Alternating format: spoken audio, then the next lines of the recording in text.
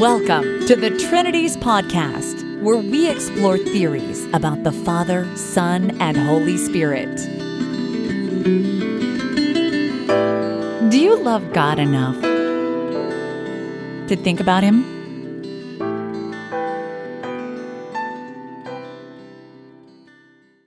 Episode 274, McManus on Oneness Pentecostal Christology. In this episode of the Trinities Podcast, I'm going to be interacting with a really excellent blog post that was done back in February 2019 by a young man named Skylar McManus. I don't know Mr. McManus. I've never met him, but I can tell from his blog that he's a very serious student and a very clear thinker. He's completed a bachelor's degree from the University of Washington in history and philosophy, and I believe he's in the process of finishing up his master's degree in theological studies and biblical studies at Regent University. His blog is called Thought Life, and you can find it at skylarmcmanus.com, S-K-Y, Sky, L-A-R, McManus, M-C-M-A-N-U-S.com. I recommend it. There are a lot of interesting posts there. Mr. McManus's background is Oneness Pentecostalism. I'm not quite sure what his view now is. It's clear to me that he's learning a lot about what you could call classical or mainstream small c Catholic theological traditions about God and Christ, and he's impressed with their sophistication and the way that they're trying to answer objections. And I think he's, in his mind, contrasting these with oneness theology, which tends to be less developed. I'm not sure if he really thinks at the end of the day that oneness theology and Christology makes sense or makes the best sense of the Bible. But, it really doesn't matter. He's interacting in a really interesting way with an older blog post of mine, and I think you'll find this interesting. And the reason I decided to do this episode now is because he's interacting with the first book by Dr. Timothy Paul, who you heard in the two previous episodes. So he finds some help there for, he thinks, oneness Christology. So let me just jump right into it now. His blog post is entitled, A Solution to Dale Tuggy's Argument Against Oneness Pentecostal Christology. And again, that's a blog post from February 4th, 2019. He's referring back to a post I did way back in 2006 called An Argument Against Son Modalism. I'll repost it after this episode. I'll make sure it's formatted correctly and update it, but I won't change any of the content to it because he's referring to it here. So I'll read through Mr. McManus's blog post and give some thoughts in response to it. He writes, a number of years ago, I discovered Dr. Dale Tuggy's website, and I ran into an argument that turned me agnostic about my views about God and Jesus. At the time, I was a oneness Pentecostal, so I held to the view that Jesus is the Father incarnate. Back then, I was a history and philosophy student at the University of Washington. Thanks to some conversations with a professor in a philosophy of religion class, I started to gain an interest in what analytic philosophers and theologians were saying about the Trinity and the Incarnation. I think I first ran into Tuggy's website by searching for William Lane Craig's view of the Trinity, sometimes called Trinity monotheism, and I quickly ran into a series of posts Tuggy wrote on modalism. What I appreciated about Tuggy's posts was that he first sought to clarify what modalism claims, and afterward try to offer an argument against certain kinds of modalism. Oneness Pentecostals don't typically accept the term modalism because writers often use that term as a synonym for Sabellianism. As I have explained in a recent paper, Oneness Pentecostals aren't Sabellians. Let me just pause for a moment and explain this little bit of standard theological terminology. Sabellius is this completely obscure early figure, and who knows what he really thought, but what they said about him in like the 3rd, 4th, and 5th century and beyond was that he held that first God was Father, and then he became Son in the Incarnation, and then I guess at the ascension of Jesus, he became Spirit. So there's one God who is Father, Son, and Spirit, but he is these things serially. And it seems that then these, quote, persons of the Trinity would just be 3 stages of God's life, or 3 ways that God lives, or 3 ways that God interacts with creation, or something like that. In theological terminology, Sabellianism is just kind of, by definition, heretical and wrong. It's not always clear why Sabellianism is wrong, or quite exactly how it differs from a lot of people's understanding of the Trinity, unless it's just that the members of the Trinity are eternally concurrent, that they're not one after the other, but they're always overlapping, either timelessly or at all times. Anyway, at the time, I was using modalism for any sort of view where one or more persons of the Trinity turn out to be modes of God, which is to say ways God is. My conception of a way God is flexible. If you're talking about an event or a fact, such as God being loving, that could be a mode of God. That's a way that God is. That would just be God having an intrinsic property. Unless you mean loving another, then it would be a relation between God and something else. So a mode could be wholly intrinsic, or it could be something that also involves other things. It could be thought of as a fact or an event or just a property of the thing.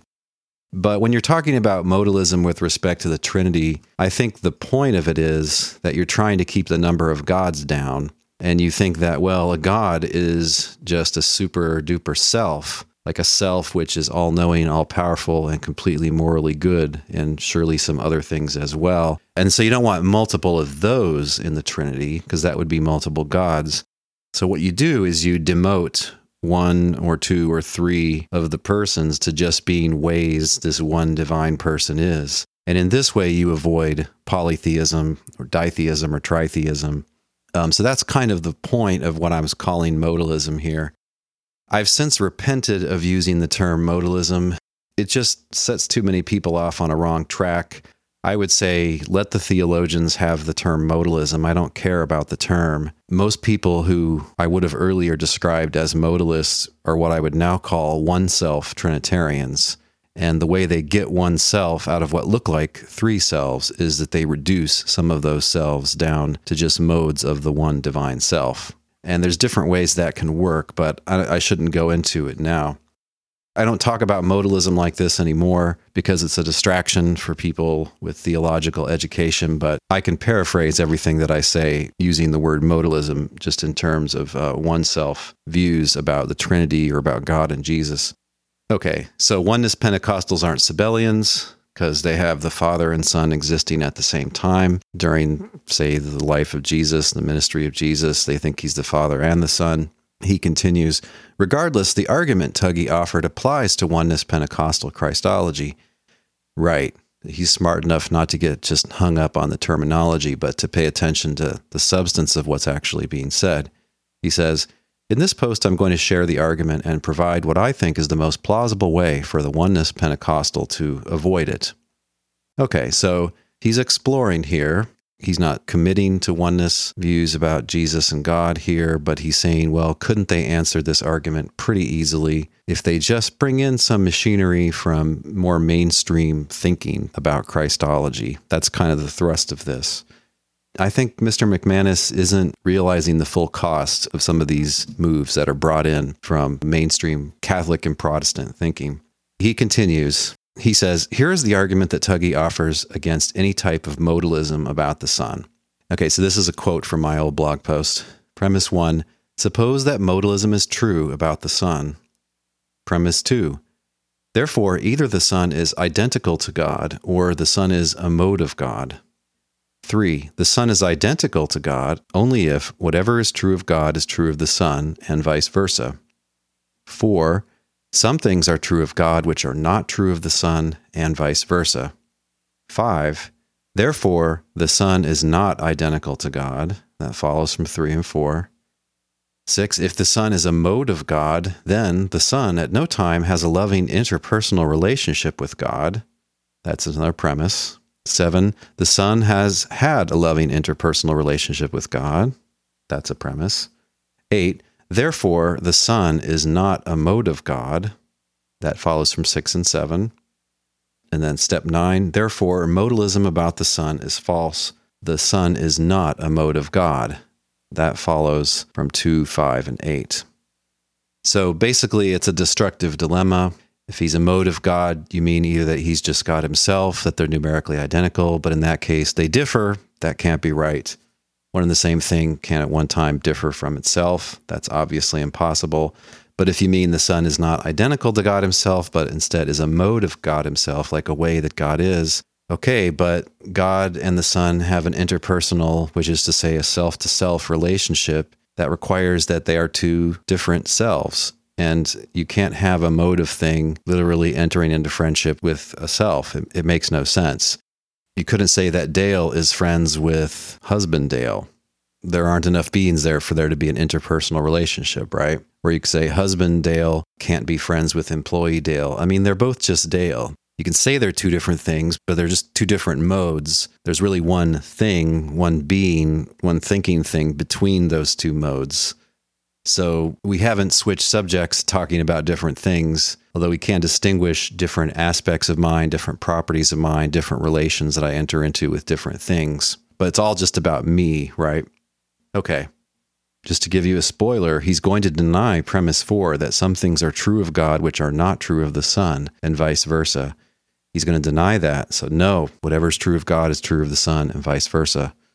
Oh, okay. Gee, that seems like a hard way to go.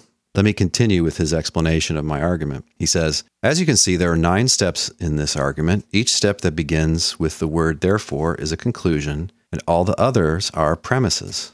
After each conclusion are parentheses and step numbers that tell you how that conclusion is reached.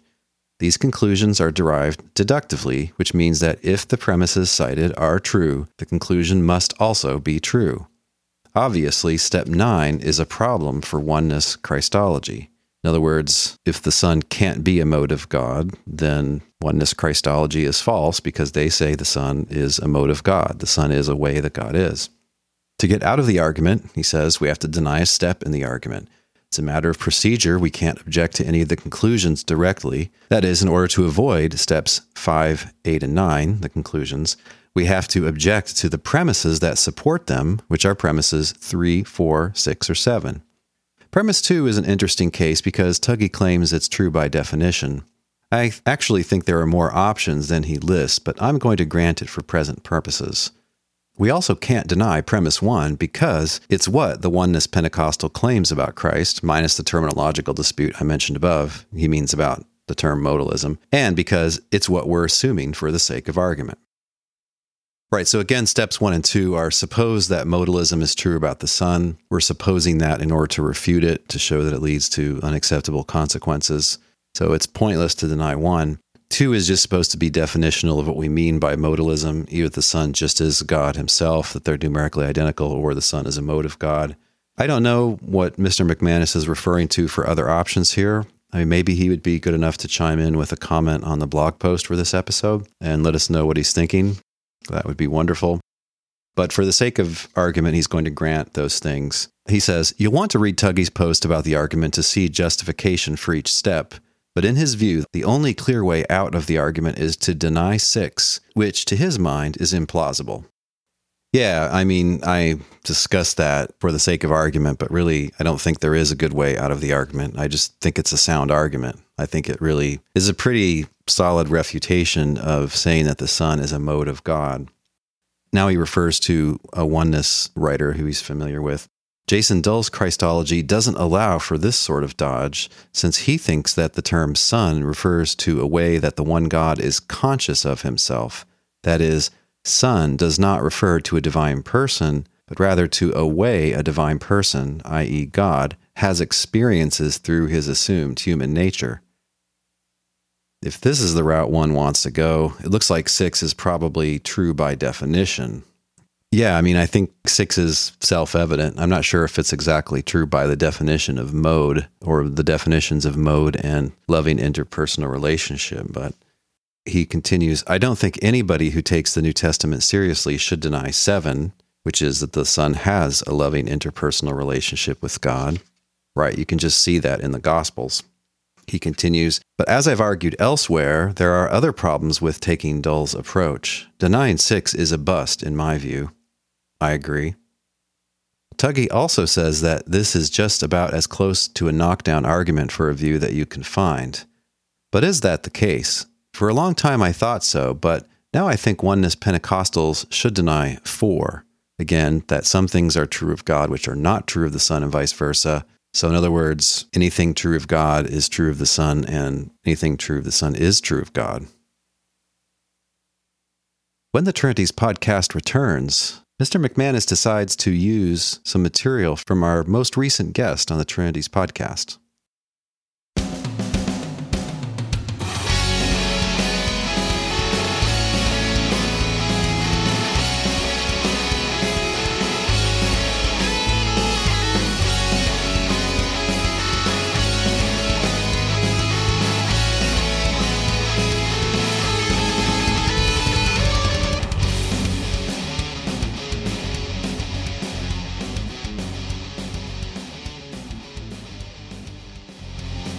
The next portion of his article, his blog post, he calls Paul's Riposte.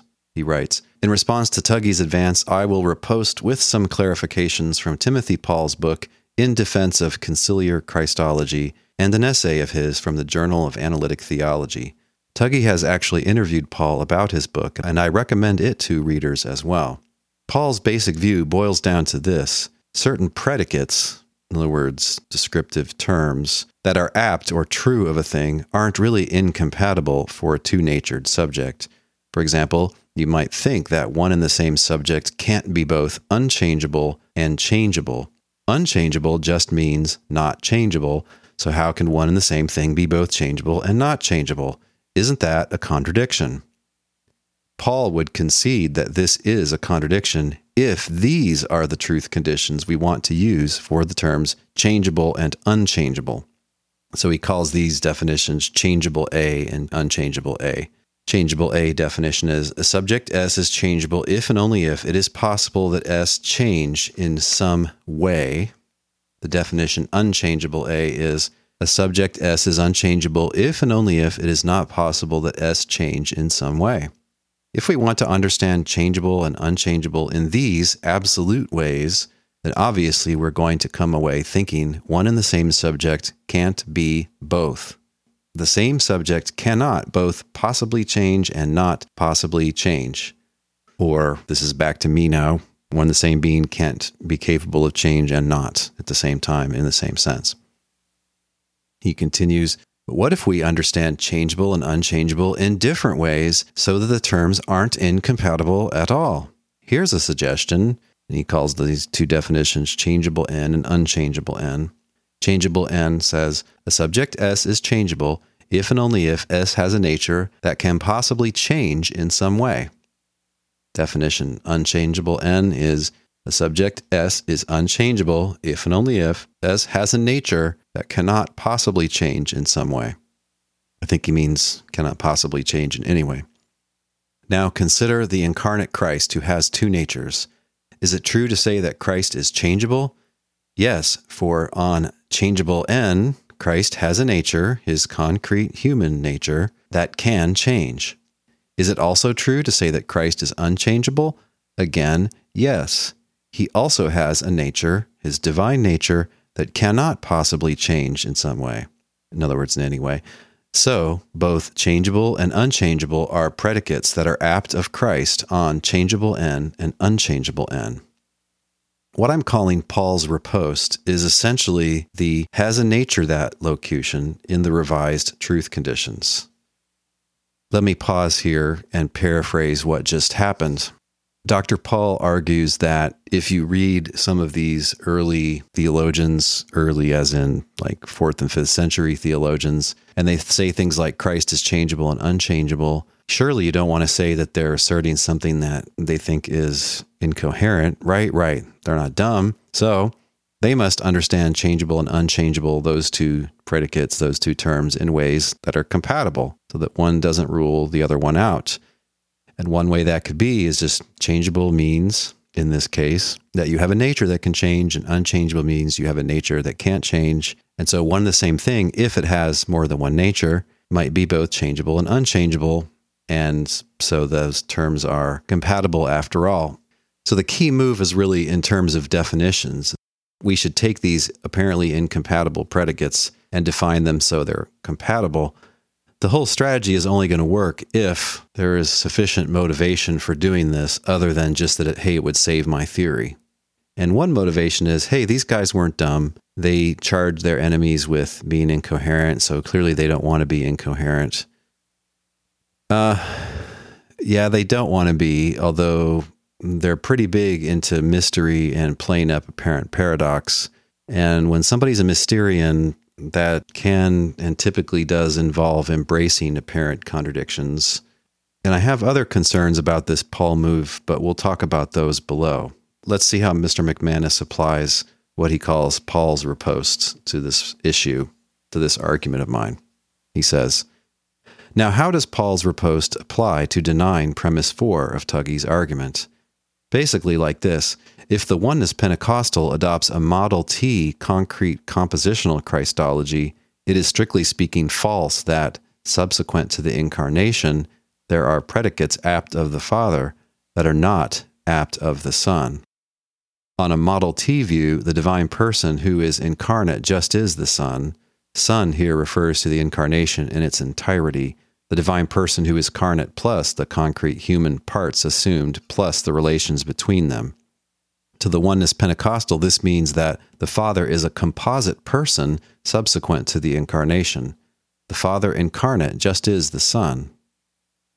I'll immediately admit that this gives us some really odd-sounding truth conditions on oneness Christology. I think that this counts against the plausibility of the solution, but not against its possibility. Now I'll explain what I mean here.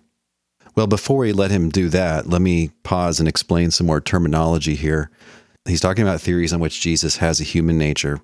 He's talking about concrete views. So the human nature isn't just an abstract set of properties. They're not just saying that Christ has all the properties it takes to be divine and all the properties that are implied by being human, but they're saying that there are things there. The human nature is an individual thing. It's a concrete thing, a thing with causal powers, and that could be affected causally. It's not just a property or an abstraction or a concept or anything like that. Dr. Paul also thinks that, hey, this is just what the tradition says. Modern people that want to take the divine and the human nature just to be properties, that's just wrong. They're two different things. I think he's right about that, but we won't go into his historical, theological reasons for that. The term Model T comes from an article by a very good Roman Catholic philosopher who's also a very all-around good guy. I've met him a couple times, Dr. Thomas Flint of the University of Notre Dame.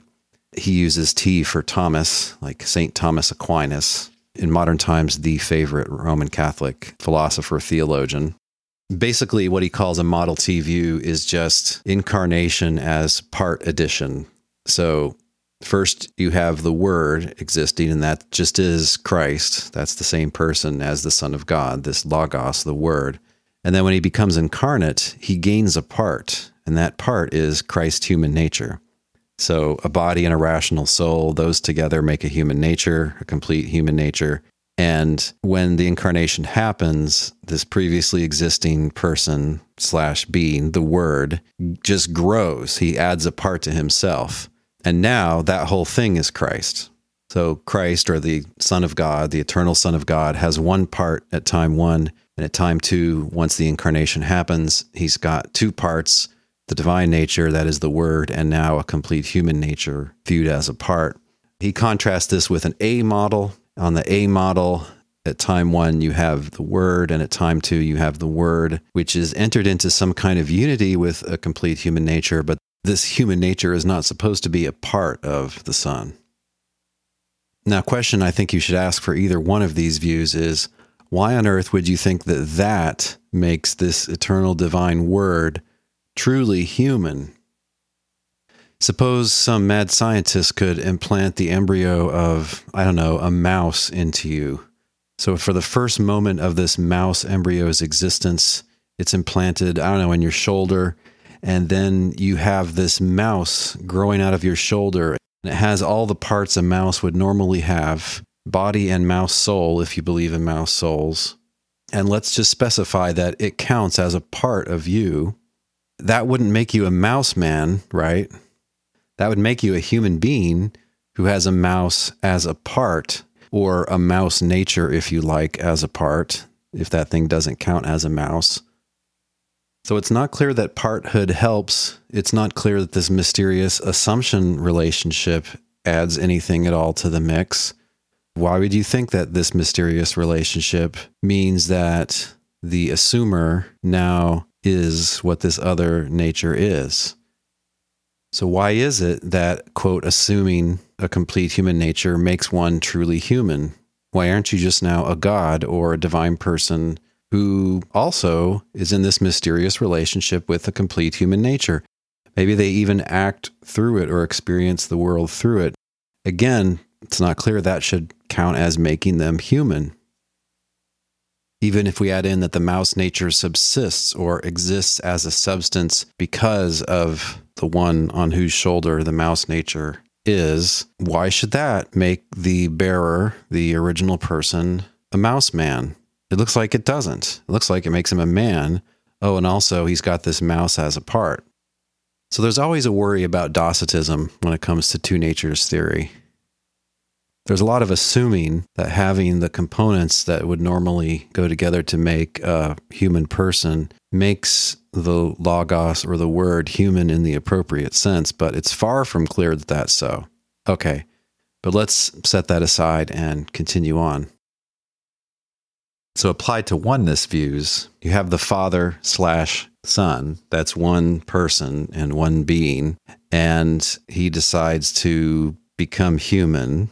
And so this Father-Son adds a complete human nature to himself as a part. And now you call that whole thing, that whole composite being with two parts, the divine nature and the human nature, you call that whole thing the Son, or equally well, you could call it the Father, because they're just one and the same.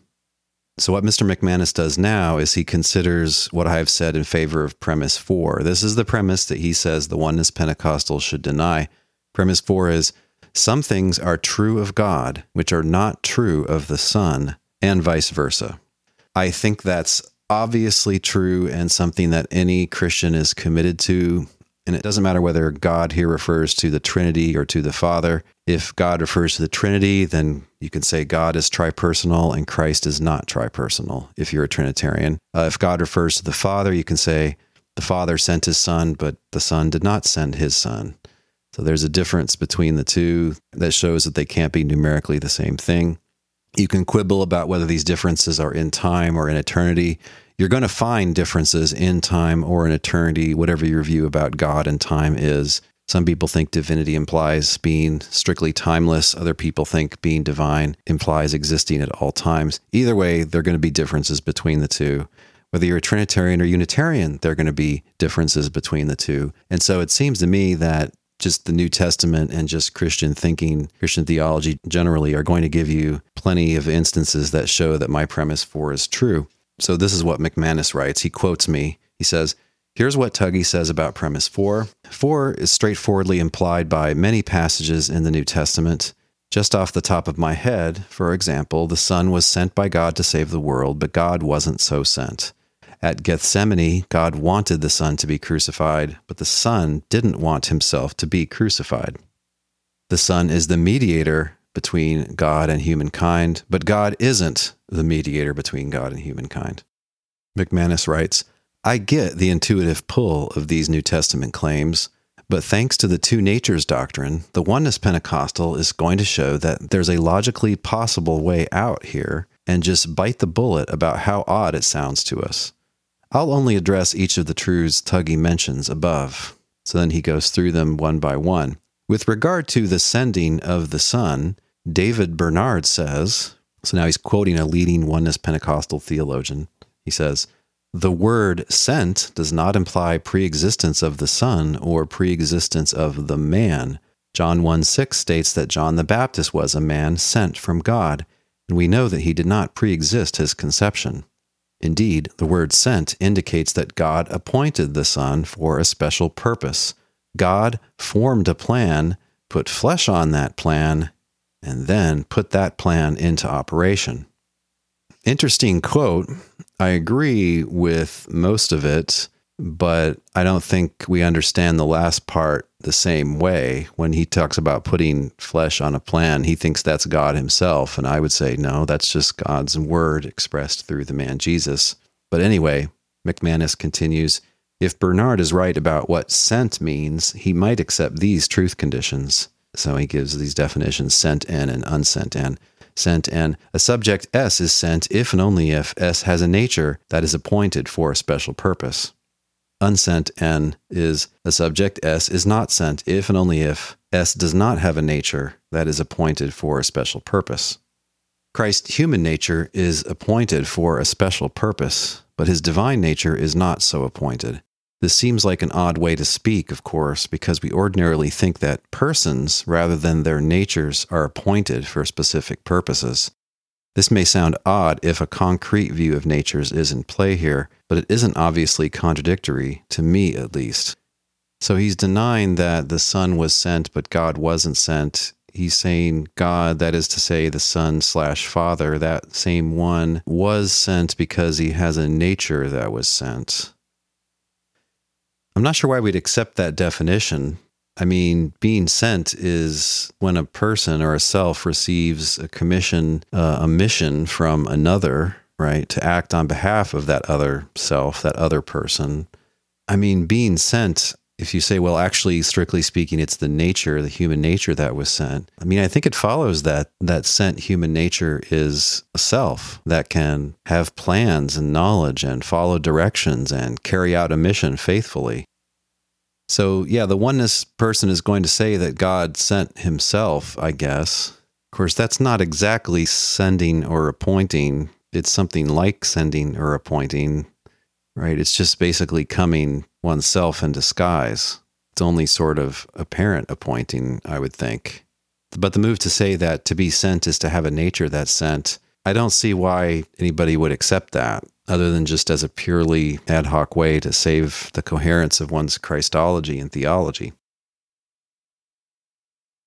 When the Trinities podcast returns, Mr. McManus tries to show how a oneness Pentecostal could deny the second and third differences that I alleged between God and Jesus.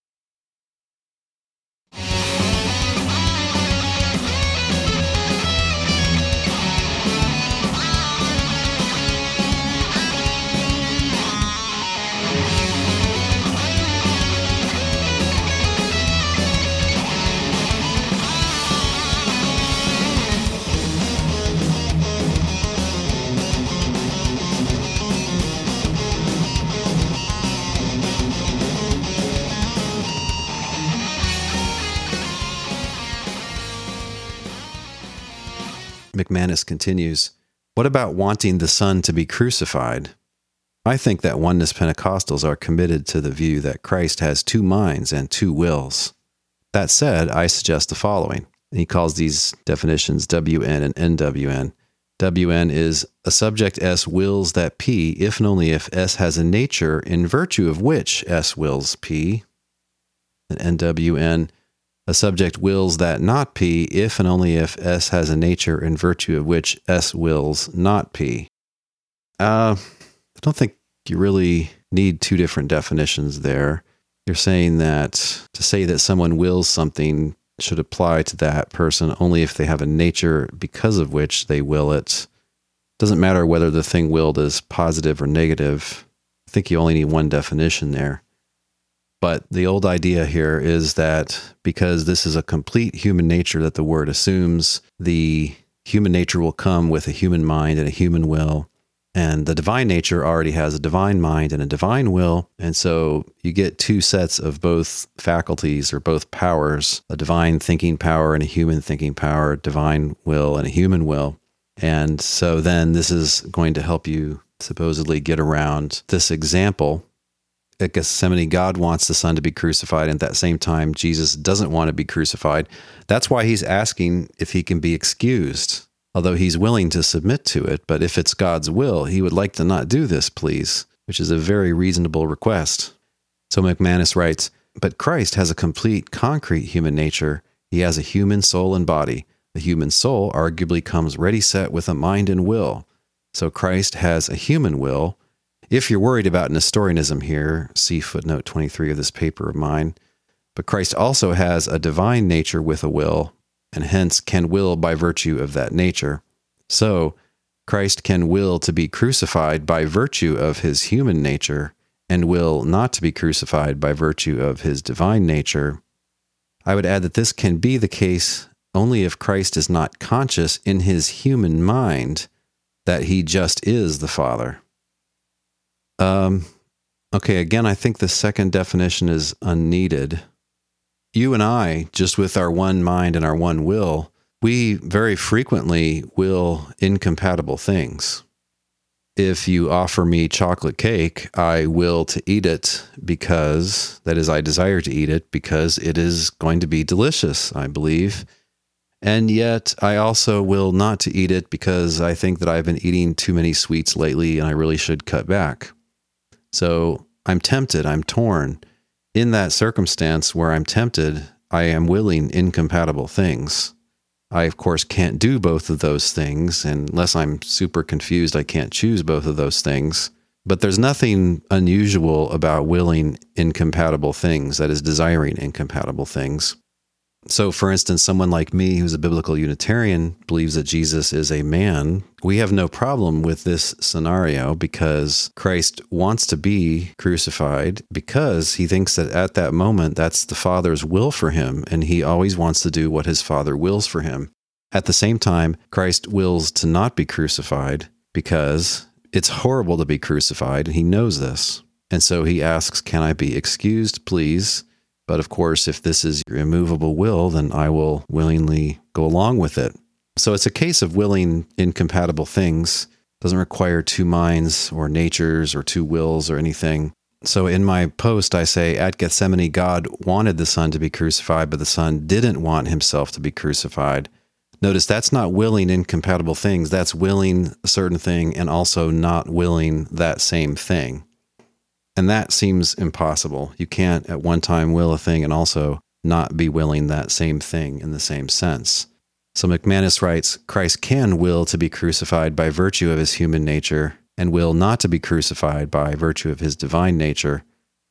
I think he got that backwards. I think he means to say Christ can will to be crucified by virtue of his divine nature and will not to be crucified by his human nature. Well, again, you can will incompatible things. It's just that you can't will a certain thing and also not will that same thing. So I think what he wants to say is that at this moment, God wants the Son to be crucified, and because of his human nature, the Son doesn't want to be crucified, but because of his divine nature, the Son does want to be crucified. I mean, I assume that's what he means in virtue of. That still looks like a contradiction. If you will something in virtue of having a nature, then it looks like you just do will it, right? So if you're saying it's because of his divine nature that Christ wills to be crucified, but not because of his human nature, well, he does will it. Okay, but in the scenario in Scripture, he doesn't will it. So that doesn't seem to help. Now, if he wants to say, well, strictly to will something is to have a nature which wills it, that's not what was in his definition, but if he switches to that, a subject S wills something if and only if that subject has a nature that wills it, then he can say that Christ wills to be crucified and that also Christ wills not to be crucified. And really, it's the divine nature that wills for Christ to be crucified, and it's the human nature that wills that he should avoid crucifixion. Yeah, that would get around the problem. That is a coherent picture. I'm not sure it really fits with Scripture. And again, notice the cost. A willer and presumably a chooser and actor here is now a nature. And so it looks like the nature is a self. He tries to avoid this by saying, well, it's actually the one self working through a nature. I don't really know what that means. I know what it is to will something. I really don't know what it is to will something through a nature, unless that just entails willing something. So yeah, there's some messiness with this one. But again, I would just point out the consequence of the two concrete natures view. It looks like you're going to be forced to say that they are doing things that only persons or selves can do. I don't care what you call it, whether you call it Nestorianism or not, it seems like it's an unacceptable view with respect to the New Testament. Okay, so the third difference I said there was between God and Jesus in the New Testament, Mr. McManus writes, finally, we have the issue of the Son as mediator. A mediator is a sort of go-between, or a thing that, say, brings information from an interested party over here to another interested party over there. In his recent debate with Dr. Michael Brown, Tuggy seems to think, based off a cross-examination question he proffers, that mediation requires three selves, the one mediated to, the mediator, and the one mediated from. Yeah, a couple points in response to this. Mediation does typically involve information exchange, but I think what's really essential to mediation is the negotiation. And a mediator, I claim, has to be a third party. It can't be the same as one of the two or more parties for which he is mediating. So I agree that mediation requires at least three selves. Now, there's a complication here, and Chris Date and I get into this in our forthcoming debate book. The complication is that the parties in a mediation can be not individual selves, but groups of selves. And so you can have two groups and a mediator between them. And in fact, the mediator might even be a member of one of the groups, but the point still holds. So if you're just mediating individuals, the mediator can't be either individual. He can't be the same individual that's on one side or the other. Otherwise, it wouldn't be mediation. It would just be one side dealing directly with the other. If you have a group on one or both sides, it's more complicated, but still the party has to be not identical to the self that's a mediator. He can't be just one or the other party, whether that's a group or a single individual. So yeah, you have to have at least three selves to have mediation. It's not just about information exchange, but it's about negotiation on behalf of, I think, interaction on behalf of. The mediator could be an agent of one side or the other, or he could be neutral, but he's acting as a go-between in the interactions is the point. Okay. McManus writes, now, I'll be honest, I think there are claims in the New Testament that imply the Son and the Father are two persons.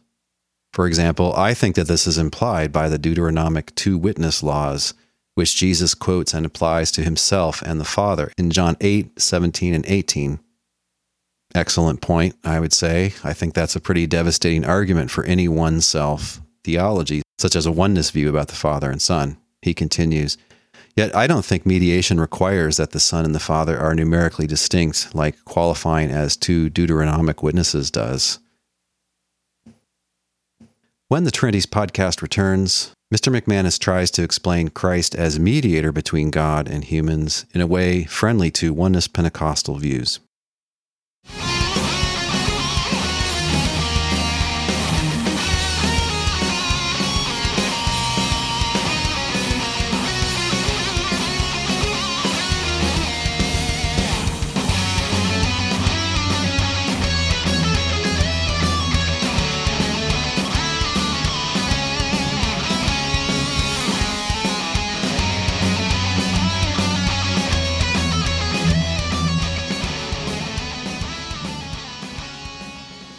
Mr. McManus writes, I'm all for arguments that show the Son and the Father must be numerically distinct persons, but I'm not convinced we can get there through the concept of mediation.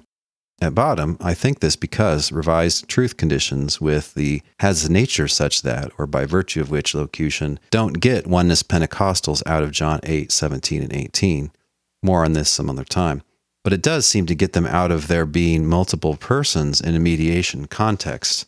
I suggest the following. And he has definitions he calls MN and NMN.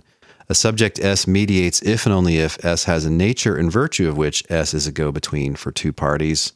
And MN, a subject S does not mediate if and only if S has a nature in virtue of which S is not a go-between for two parties. Like the other revised truth conditions, it should be clear that as a two-natured subject, Jesus can be both a mediator and not be a mediator. I'll want to hear more from Tuggy about what's objectionable about MN and NMN. He should have a sufficient imagination to know that mediation doesn't logically require three selves. For example, take Sully in James Cameron's Avatar to be the only human left on Pandora, and the Na'vi, those are the stupid blue aliens, the Na'vi try to go after him. The Na'vi don't realize he's the only human left. Sully does his Avatar thing and acts through a complete Na'vi nature to be a mediator between himself and the Na'vi. A peace treaty is signed by both parties and crisis is averted. What about this scenario logically requires three selves? Now, my answer to that is nothing about that scenario logically requires three selves, and also it's obviously not a case of mediation. If you remember the movie, when someone does the Avatar thing, they get into this coffin-like structure, and then somehow there's this kind of dummy that they sort of can inhabit remotely and interact through. It makes them look like they're a member of this alien species. They can interact with members of the alien species, and they think that they're interacting with one of their own, but they're really just interacting with this puppet kind of thing, which is controlled by the person laying in the coffin thing who's hooked up to some neato computer. Right, so there is no mediator there. You might have fooled the Na'vi into thinking there was a mediator there because they don't realize that when they're talking to this puppet avatar thing, they're just talking to the guy. Okay, but then there is no person who's serving in a mediatory role. So we don't really think it's mediation. If the aliens did not realize what was going on, they might mistake it for a case of mediation, but that doesn't make it a case of mediation. So he wants to say that Christ is and isn't a mediator. So I guess you'd want to say he's not a mediator because he's just God himself, but he is a mediator because, well, the New Testament says that. And again, he makes a move kind of like Paul's, and he says, you mediate if and only if you have a nature in virtue of which you're a go-between for two parties, and you don't mediate if you have a nature in virtue of which you're not a go-between between two parties.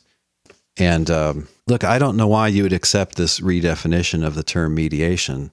You're a mediator, or you're said to mediate just in case you serve in a certain role. If you have a nature that serves in a role or not, I don't see why that would make you a mediator or not.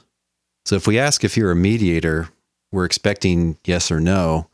If you change the subject now and tell me about what the natures are doing, I don't think that you've answered my original question. And again, it looks like the natures ourselves. You've got one that's serving as a go-between, and you have one that isn't serving as a go-between. And so because you have both of those as parts or something like parts, we'll say that you're a mediator and that you're not. Mr. McManus, I think, is trying to avoid that implication that the natures are ourselves that could do things like mediate. So what he does is he says, subject mediates if and only if they have a nature in virtue of which that person serves as a go-between for two parties. Okay, but look, if you have a nature in virtue of which you are a go-between, it follows that you are a go-between or a mediator. And if you have a nature in virtue of which you're not a go-between for those same parties, then you're not a mediator for those two parties. So I think his definitions are not good here. If you are a certain way because of a nature, then you just are that way. Let me compare this to another issue in Two Natures Christology, which is the omniscience issue. Everybody thinks, right, that God knows everything that can be known, knows everything that's true. Yet Jesus says at a certain point that he doesn't know the day or hour of his future return. Okay, so he's not divine, right? He's not God because he's not divine. No, two natures. Okay, but how does that work? How does this supposedly solve the problem? If you say, well, he has one nature in virtue of which he knows all, and he has another nature in virtue of which he doesn't know all. Okay, but if you're a certain way because of having a nature, you are that way. So you've just said that he does and doesn't know all. That's just a fail. The appeal to two natures is not helping you there. If you say because of the divine nature, this one person has complete knowledge, because of his human nature, this same person has limited knowledge, you've just said that one and the same being has complete knowledge and also limited knowledge, which is to say, doesn't have complete knowledge. So the contradiction just comes right back up and knocks you down. Now, what you can do to get around this, and I take it this is basically what Dr. Paul is doing, is you can say, actually, it is the natures that are the subjects of knowledge, whether it's limited or complete. He wants to say that Christ, the one person here in the incarnation, is all-knowing and yet limited in knowledge. And so he defines all-knowing as has a nature that's all-knowing, and he defines limited knowledge as having a nature that's limited in knowledge. So does this make sense? I mean, it makes sense to say that there's one self that knows all, and there's another self, and this one doesn't know all, but has very limited perspective, limited knowledge. Yes, that makes sense. But what we asked originally was, is Christ all-knowing or not? It seems to me that Dr. Paul is just switching the topic here, switching the subject to talking about these nature things. And he can't say that whatever's true of the nature applies to the whole person, because if he said that, then the problem would just pop right up again. There'd be a contradiction again. But I don't think I've yet been told whether Christ, the composite person, is all-knowing. You say, well, I'll call him all-knowing because he's got this divine nature, and I'll call him limited in knowledge because of this human nature. That's nice. But I wasn't asking about what you would call him. I was asking about whether, on your view, this composite person knows everything, or whether that's false on your view. I want to know if that's true or false. I think that question's been dodged and not answered by Paul's strategy understood in that way. So what's objectionable about Mr. McManus's definitions, NMN and MN? Again, they are: a subject S mediates if and only if S has a nature in virtue of which S is a go-between for two parties. What's objectionable is the has a nature in virtue of which seems to be totally unneeded. Why shouldn't it just be S mediates if and only if S is a go-between for two parties?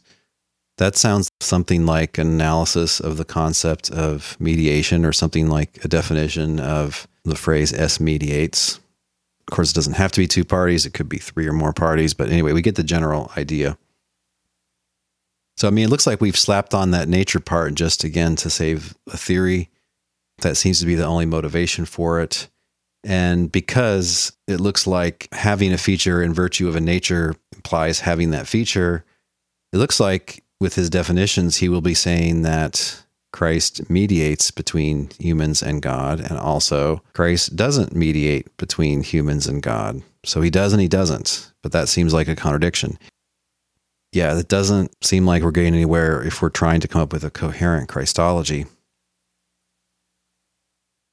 And to finish up his article, he says, as for Tuggy's justification for premise 4, we've seen that on the revised truth conditions I've offered, there's no reason to think something is true of the Father that isn't true of the Son.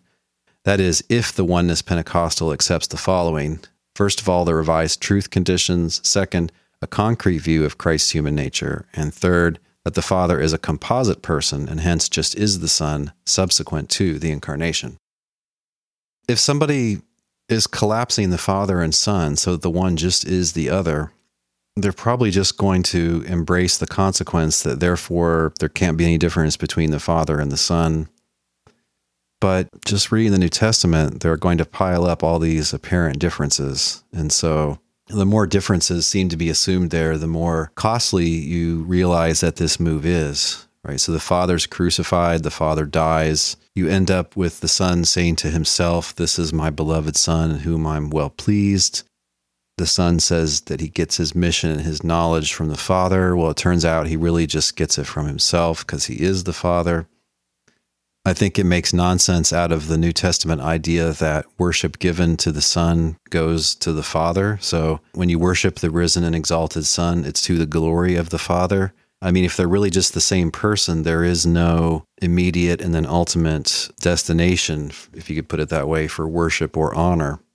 You don't worship God to the glory of any other. It goes to God, right? And so, again, this is another cost. They can't think that there are really two objects of worship. And that glory given to one goes to the one that sent and empowered the mission of the first one there. It just collapses into worshiping one and the same being who's sort of appearing in two different ways. Again, the exaltation of Jesus is a problem. Oneness theology bristles with problems. Also, one could accept this Model T idea and not really be a one-selfer with respect to the Trinity. You might think that there's this eternal Son, and in the incarnation he gains a part, which is a complete human nature, and so now he exists with two parts. But you might think that this Son is someone other than the Father, that there really are two beings and two selves there. There's nothing about that really requires a oneness or a one-self approach. Some people would hold to that sort of model of incarnation, and they could still be Unitarians. They could think the one true God is the Father. However, there's this other being, this lesser divine being, the eternal Logos or Word, and this Word gains a part as described in this Model T model. That's it for today. If you're a Oneness Pentecostal, let us know what you think about this argument. Love to hear more from Mr. McManus. I would wish him well and encourage him in his studies. He's obviously smart enough to be a professor of philosophy or theology. It's just a question of, does he actually want to do that? Does he want to go all the way through getting a PhD and everything that involves? Maybe or maybe not, but he's already discoursing at a very high level. He's got a very interesting publication to his credit already. And he's writing blog posts that are very carefully argued and really fun to interact with. So thanks for the argument, Skylar, and let's continue the conversation if possible.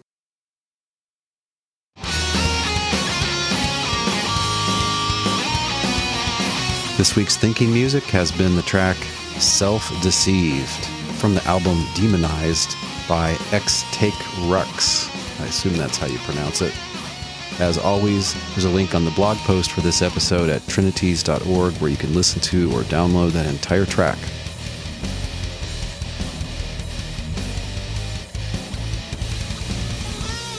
If you love the Trinities podcast, please share this episode on social media like Twitter or Facebook. And help other people to find the podcast by giving us an honest rating and review in the iTunes store for your country. You can also support the Trinities podcast by giving a certain donation per episode. If you're interested in that, please visit patreon.com/Trinities. Finally, let us know what you think. Give us a comment on the blog post for this episode, or join our Facebook group at facebook.com/groups/Trinities. The Trinities podcast is supported by and made for thinking believers like you. Thanks for your support, prayers, and encouragement.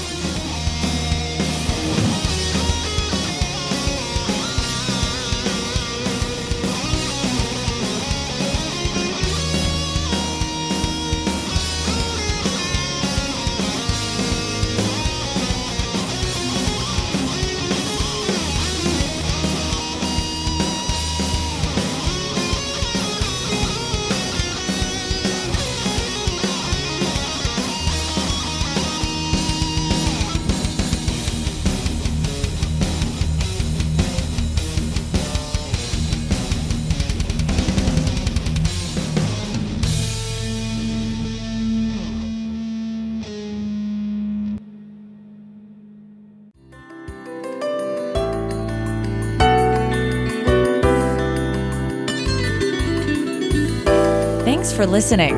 We'll see you online at trinities.org. Till next time, don't forget to love God with all your mind.